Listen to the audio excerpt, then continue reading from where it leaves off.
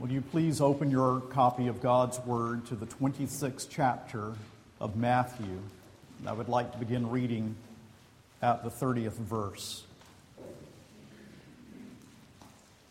Matthew chapter 26. Let's briefly pray before beginning to read at verse 30. Our Father, it is with great joy that we, who know the resurrected Christ, now turn to this solemn text and remember the cost of our redemption. And we ask that as your people, we who love the world will recognize that we love others because you have loved us. And we love you because you first loved us and have sent your Son to be the propitiation for our sins. Melt our hearts, grow us in grace, and help us to think upon these things not only on Good Friday, but all through the year, that we may value him who loved us and gave himself for us and live by his grace alone. For it is through Christ who shed his blood for our sins that we pray these things, asking the Spirit of God to bless now this brief exposition of your holy word. Amen. Matthew 26, beginning with verse 30. This is the word of God. And when they had sung a hymn, they went out to the Mount of Olives. Then Jesus said to them, "You will all fall away because of me this night, for it is written, I will strike the shepherd, and the sheep of the flock will be scattered. But after I am raised up, I will go before you to Galilee." Peter answered him, "Though they all fall away because of you, I will never fall away." Jesus said to him, "Truly, I tell you, this very night, before the rooster crows, you will deny me 3 times. Peter said to him, "Even if I must die with you, I will not deny you." And all the disciples said the same. Then Jesus went with them to a place called Gethsemane. And he said to his disciples, "Sit here while I go over there and pray." And taking with him Peter and the 2 sons of Zebedee, he began to be sorrowful and troubled. Then he said to them, "My soul is very sorrowful, even to death. Remain here and watch with me." And going a little farther, he fell down on his face and prayed, saying, "My Father, if it be possible, let this cup pass from me. Nevertheless, not as I will, but as you will." And he came to the disciples and found them sleeping. And he said to Peter, "So, could you not watch with me 1 hour? Watch and pray that you may not enter into temptation. The spirit indeed is willing, but the flesh is weak." Again, for the 2nd time, he went away and prayed, "My Father, if this cannot pass, unless I drink it, your will be done." And again he came and found them sleeping, for their eyes were heavy. So leaving them again, he went away and prayed for the 3rd time, saying the same words again.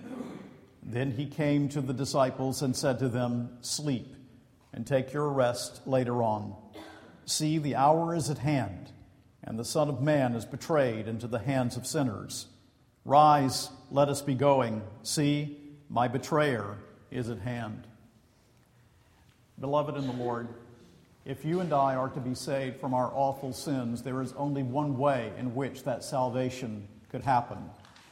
God himself must assume human nature and go to a cross and pay the penalty of our sins. And this, marvelously, God has done for us, his people. Jesus Christ is fully God and fully man. He is fully man without sin. But human nature, even without sin, is weak. And we see in a special way the true humanity of our Lord Jesus Christ in this text of Scripture. This text leads us to think about what it costs the Lord to save us and to make us to be his children. Sometimes I hear Christians talk about Gethsemane. They will go through hard and very difficult experiences, and they will say, "This, Pastor, is my Gethsemane." And I completely understand what they are saying, but I cringe every time I hear it. For there is only one who could go through Gethsemane, for there is only one who could go to the cross. You will never go through Gethsemane because only Christ could go through Gethsemane. And in this text, we see Jesus' perspective on what he was about to do as he went to that cross. Taking all the gospel accounts of Gethsemane into view, as we read here in Matthew, Jesus prays 3 times that the cup might pass from him. He will go to the cross and he will drink that cup. He will go to the cross alone. And so we see here the cost that was required to pay the penalty of our sins. And first of all, here in Gethsemane, will you see the emotional cost to our Lord? Gethsemane, you may remember, means oil press. But Jesus himself is being put into the press of the wrath of Almighty God. Matthew might intend for us to see the significance in the fact that Jesus prays in a garden before he goes to the cross. In the garden, Adam said, "My will, not yours." And now in Gethsemane, the last Adam says, "Your will, not mine." And Jesus exhorts his disciples to pray and took Peter and James and John with him. And there the Lord Jesus begins his agonizing prayer. Is this not the fact that we most note as we read this passage? The agony of our Savior as he knelt before his Father in Gethsemane. There the Lord Jesus begins to demonstrate his emotional stress that is almost indescribable. The agony is so great. In Matthew 26, in this passage, in verse 37, we read that he began to be sorrowful and troubled. And the first verb is from lupeo, which means pain or grief. The second verb from admoneo, that means extreme mental distress. In verse 38, there's another term that is used, perilupos, that really means grief upon grief. My soul is very sorrowful, even unto death. Luke and Mark add to this. For Luke tells us in Luke 22:44 that Jesus was in agony. In Mark 14:33, we read that he was very distressed because he is coming in the grip of the shuddering horror of facing this dreadful prospect of the cross that is before him. Now, it's not important that you remember the words. I want you to take to heart the cumulative effect of these verbs. That our Savior was burdened down, broken down in agony before the Father as he prays. The horror faced by the Savior was unbounded. Luke tells us that an angel was sent to strengthen him, and his sweat became like drops of blood falling to the ground. Calvin comments, such deadly sweat could only have flowed from a dire and unusual horror, and indeed that is true. His entire body shows the bottomless distress of his soul before the Lord. Now we ask the question, why? Why this agony? Why this pain? Why this distress? Well, of course, we look to the physical suffering of Christ. And I'm always eager that we not minimize the physical suffering of Christ as he goes to the cross. That suffering indeed was intense, and that suffering was indeed profound and great. But his physical sufferings are far from the most profound arguments for his prayer before the Father in agony in Gethsemane. I think there are 2 reasons that Jesus is overwhelmed with sorrow as he prays before the Father in Gethsemane. The first is this. Jesus knew his feelings of overwhelmedness would intensify on the cross. Was he overwhelmed in Gethsemane as he anticipated the cross? Going to the cross, forsaken of the Father, he would cry out, my God, why hast thou forsaken me?" It's very significant. He cries in verse 39 and in verse 42 here in Matthew, "My Father, if it be possible. My Father, if this cannot pass." And so he cries out to his Father. In drinking the cup, Jesus lost his sense of intimacy with the Father. He was forsaken that you who now believe might never be forsaken. But I think there's yet a more profound reason that Jesus, in agony of soul, prays before his Father here in Gethsemane. And that reason is because Jesus, who is overwhelmed, looking to the cross, is holy. He is holy, sinless, undefiled, separate from sinners. We scarcely know what that means. Because we are sinners, we scarcely understand what holiness means. We see in Gethsemane the revulsion of his soul from sin as he ponders what it will mean that he, the Holy One, will bear our sin. For that is what the cross is all about: sin-bearing, substitution, standing in the place of sinners. He's entering the vestibule of full exposure to the wrath of Almighty God. Did you note this quote from Zechariah in verse 31? "You will all fall away because of me this night, for it is written, I will strike the shepherd, and the sheep of the flock will be scattered." That is God, Jehovah, speaking, striking the shepherd, unsheathing his sword, thrusting it into the bosom of his own Son for our sakes. Who is this in Gethsemane? It is God who created, God who spoke and brought the worlds to be. Jesus is God who assumed human nature. It is this Jesus before whom the angels cry, according to Isaiah 6, "Holy, holy, holy is the Lord God Almighty. The whole earth is filled with His glory." This is the one who prays. And now his holy soul shudders to think that he will take on our sin by imputation. Let me put it to you another way. When we look to God through faith in Christ, we always find a gracious God. Always you will look through Christ to God and find a gracious God. But God the Son, knowing that He would bear the sins of all of His people through all of the ages, will see no gracious God.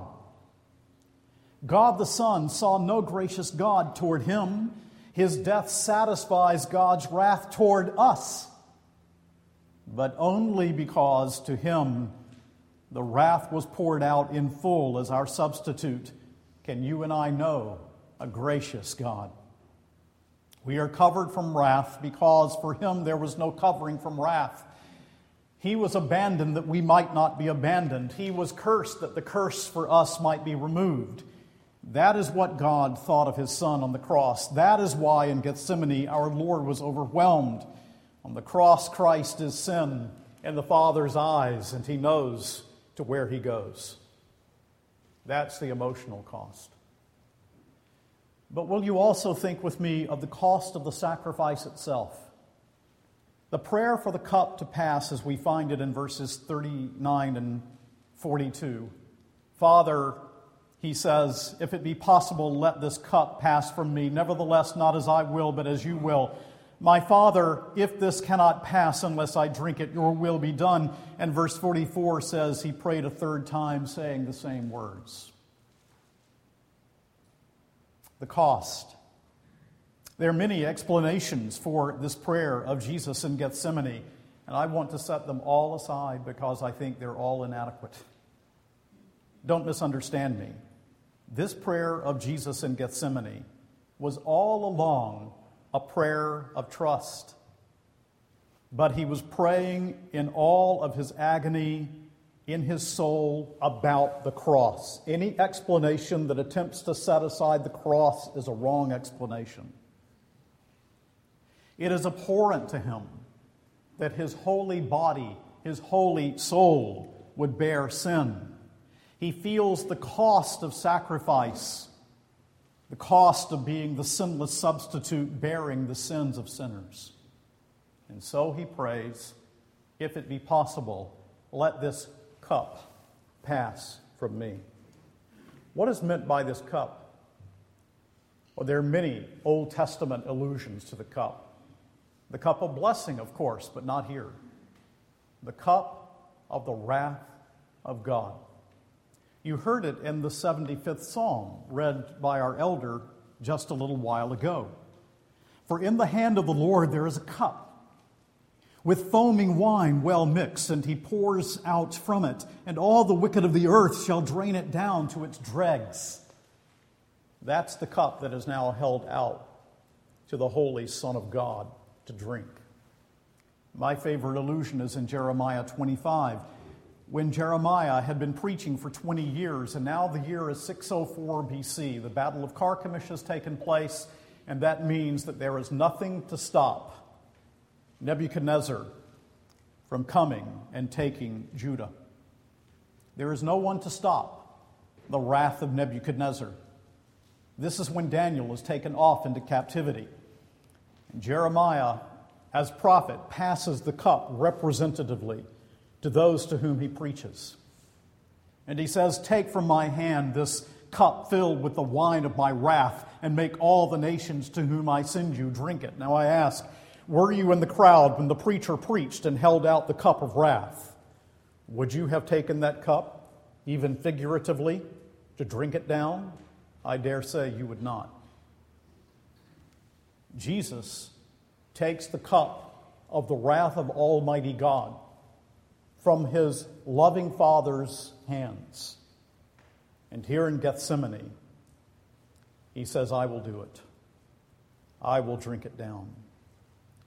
Jonathan Edwards makes the most profound observation that in Gethsemane, Jesus then had a near view of that furnace of wrath into which he was to be cast. He was brought to the mouth of the furnace that he might look into it and stand and view its raging flames and see the glowing of its heat, that he might know where he was going and what he was about to suffer. This was the thing that filled his soul with sorrow and darkness. This terrible sight, as it were, overwhelmed him. For what was the human nature of Christ to such a mighty wrath as this? It was in itself without the supports of God, but a feeble worm of dust. And so Jesus prays in all of the fullness of his sinless but real humanity, and he is overwhelmed with the thought of the wrath of God and what it means to bear it. So the cup is an awful image, isn't it? It is an awful image because it represents the wrath of God. But it is an awful image for another reason. Because back there in Psalm 75 and in these other passages, who drinks the cup? It is the wicked who drink the cup. Those of us who deserve to drink the cup. But here, the holy, sinless, undefiled Jesus, who deserved no such thing for you and for me, determines to drink down the cup. One of the old Dutch theologians said, "One would need to have been in hell for some time in order to understand what it is that is tearing Jesus apart in the garden. The awfulness of his situation is that God recedes from him. Any attempt to understand the meaning of Gethsemane is sacrilege and folly unless it discovers the explanation in the Almighty God." The costly drinking of the costly cup. What does that mean for you? What does this mean for us? This prayer, it was a prayer of resignation. It was a prayer actually of delighting in the will of God. "Not my will, but thine be done. Lo, in the volume of the book it is written of me, I come to do thy will, O God." That was our Savior's heart. His holy soul could not but shrink from the wrath of God, but his holy soul could not help but submit to the wrath of God for our sakes. What is the conclusion that we should draw? That the cross was unavoidable. That if there were some other way in which we sinners could be saved, that way would have been taken. That the cross was unavoidable if the Father was to be obeyed. That the cross was unavoidable if God was to be glorified. That the cross was unavoidable if his wrath were removed from sinners. What does it mean? Well, we saw it in Psalm 22 on Sunday. It means how awful sin must be, that it requires the Son of God to come into this world to save us. How awful the wrath of God must be. The punishment of sin must be commensurate with the gravity of sin. And that is why it requires the second person of the Trinity, God Himself, to pay the price of our sin. And so He took, yes, He took upon Himself my hell, that I might not experience hell. I mentioned Edwards a few moments ago. Edwards points out something significant here, though. Sinners in hell will experience the wrath of God differently than did Christ. He experienced the fullness of the wrath of God, His infinite displeasure, His infinite nature giving to His finite sufferings infinite value. But He did not deserve that punishment. We did. He did not feel the gnawing of a guilty conscience. The sinner in hell will. He felt no torment of inward lust and corruption. The sinner in hell will. God never hated His Son. Christ did not suffer despair. Christ's sufferings were infinitely worthy to pay the price as if for eternity, but He did not suffer for eternity. But those in hell will. And so if someone here is lost this day, if you could but sense your danger, not having trusted in Christ alone for your redemption, you would fall in bloody sweat and cry out in amazement. If you could but see what awaits. How dreadful were Christ's sufferings. This is no martyr's death. His full revulsion towards sin, and yet He bears it. And all of this means, think about it, how great the love of the Father toward us. How great the love of the Son toward us. How great the love of the one God in three persons to redeem us. That He would take down the wrath of God in gulps, bearing the fierceness of God's wrath for the love that He had for us, and not one thimbleful of wrath, not one drop of wrath remains for those for whom He drank this cup. In view of sin and its stark rebellion, and even knowing His own disciples' ingratitude, yet He loved us, and He loved them, and He went to the cross. That's love. Infinite, eternal, unchangeable love. And Christ's obedience to the Father is amazing. Think of it. It is through His obedience to the law and His paying its price that we are saved. Will you indulge me if I quote Edwards once more? Jesus was the most wonderful instance of submission to God's sovereignty that ever was. If God lays His hand upon us in some acute pain of body, how ready are we to be discontented and impatient? When the innocent Son of God, who deserved no suffering, could quietly submit to sufferings inconceivably great and say it over and over, God's will be done. Had He failed, all would have failed. But He could not fail, and He did not fail. And believer, the Lord God will not pour out His wrath, that awful wrath that comes from His attribute of justice.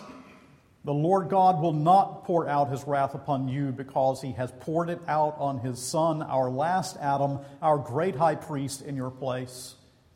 The judicial wrath of God against believers is spent. Spent. Period. There remains no wrath for you. I've appreciated these words of Charles Spurgeon. How loathsome I am in the sight of God. I feel myself only fit to be cast into the lowest hell, and I wonder that God has not long ago cast me there.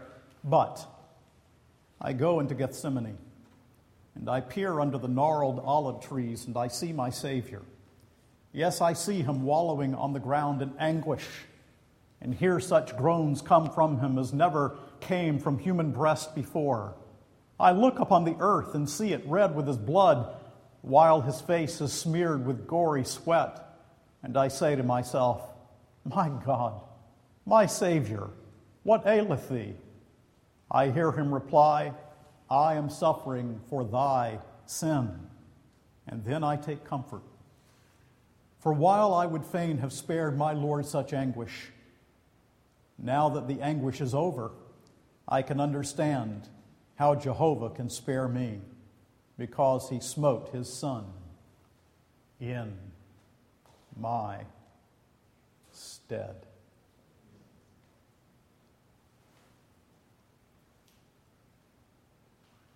Verse 45, then he came to the disciples and said to them, "Sleep and take your rest later on.